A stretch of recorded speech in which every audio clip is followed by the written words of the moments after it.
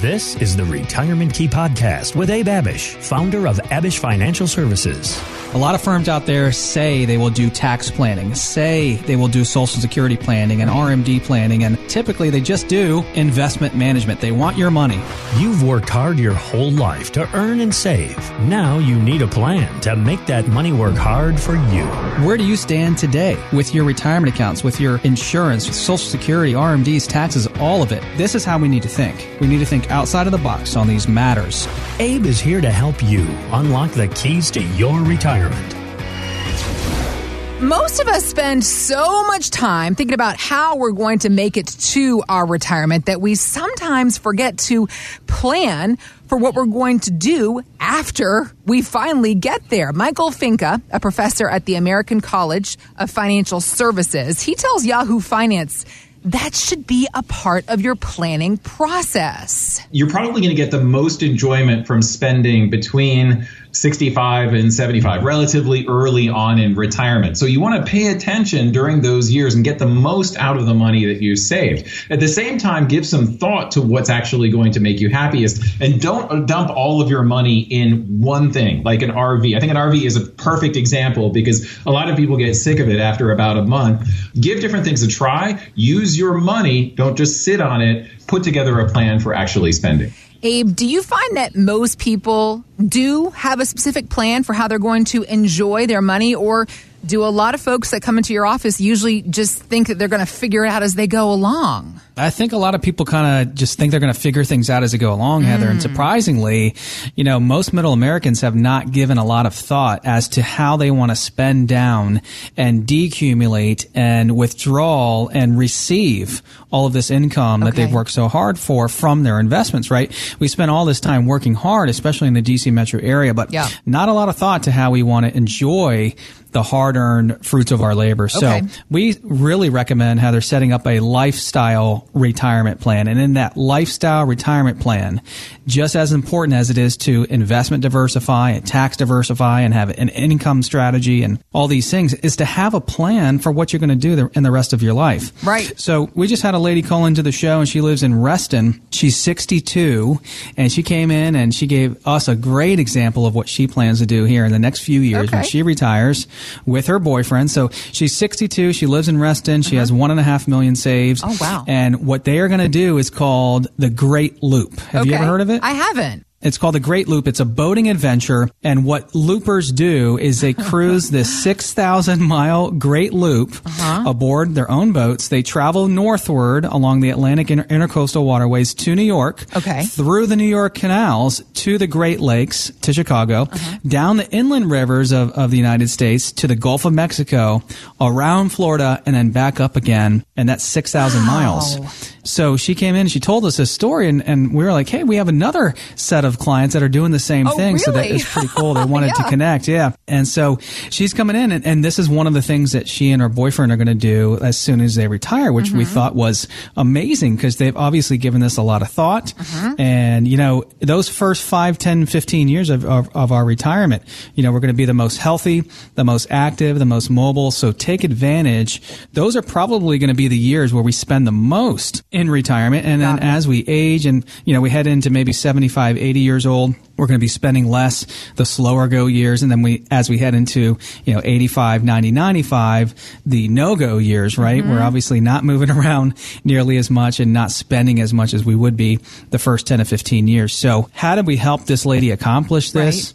We helped her set up a lifestyle retirement plan that turned her assets from just growth and accumulation assets into income producing assets, because she came to us with $1.5 million and she was pretty confident that she could set up the retirement of her dreams, which she was right. But if we just have this growth mindset and we're just growing and accumulating and investing that way without being defensive and without thinking about income and retirement as well, we can really get burned, right? Because we might be taking on too much risk. But we have to have this mindset shift. Okay. And she did. And that's why she came in. Not only about thinking about going from your working career into retirement, but also shifting the way you're investing, shifting that mindset from just growth to growth and income. So now we can enjoy the fruits of our labor. We can set up this lifestyle retirement plan to do exactly what this lady and her boyfriend are going to do. You know, if that's boating around the country, if that's traveling and spending time with your grandkids, whatever it is, set up the lifestyle of your dreams by setting up a retirement plan that's going to meet your needs.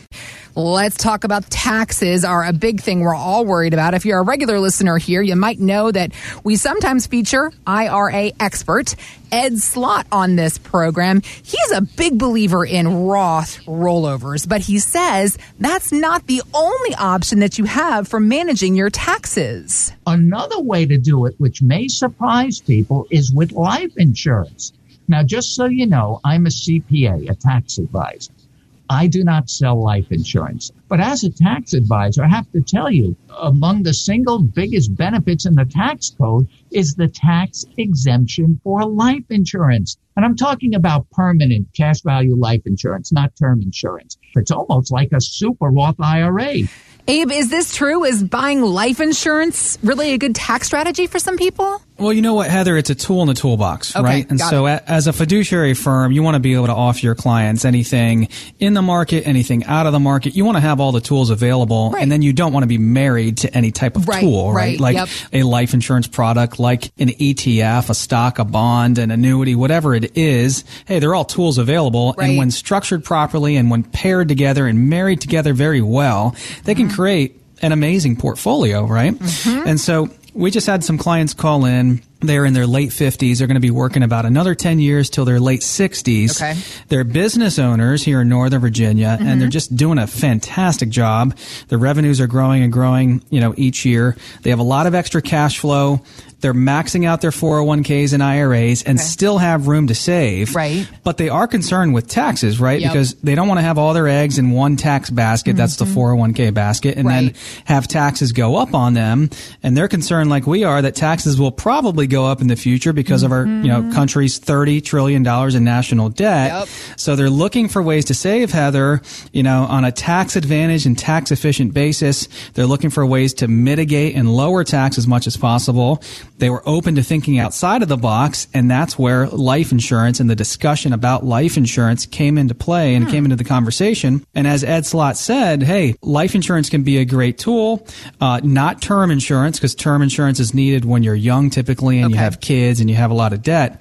This couple's in their late 50s with tons of cash flow and great resources. So it takes thinking outside of the box. Yeah. You may say, life insurance, why in the world would I ever consider life insurance in retirement?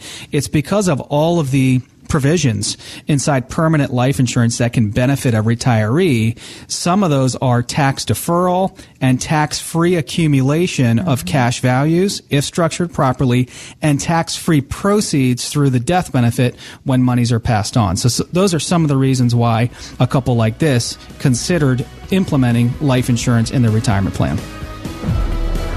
Thanks for listening to the Retirement Key Podcast with Abe Abish. To learn more about Abish Financial Services, visit retirementkeyradio.com and join Abe for his radio show, The Retirement Key, Saturdays at 2 p.m. on WMAL. Financial professionals are not licensed in all 50 states. To find out if Abraham Abish is licensed in your state, please call 571-577-9968. Abish Financial Services is not affiliated with nor endorsed by the Social Security Administration or any other government agency and does not provide legal or tax advice. Annuity guarantees rely solely on the financial strength and claims-paying ability of the issuing insurance company. By contacting us, you may be provided with information about insurance and annuity products offered through Abraham Abish, NPM number 770-3575.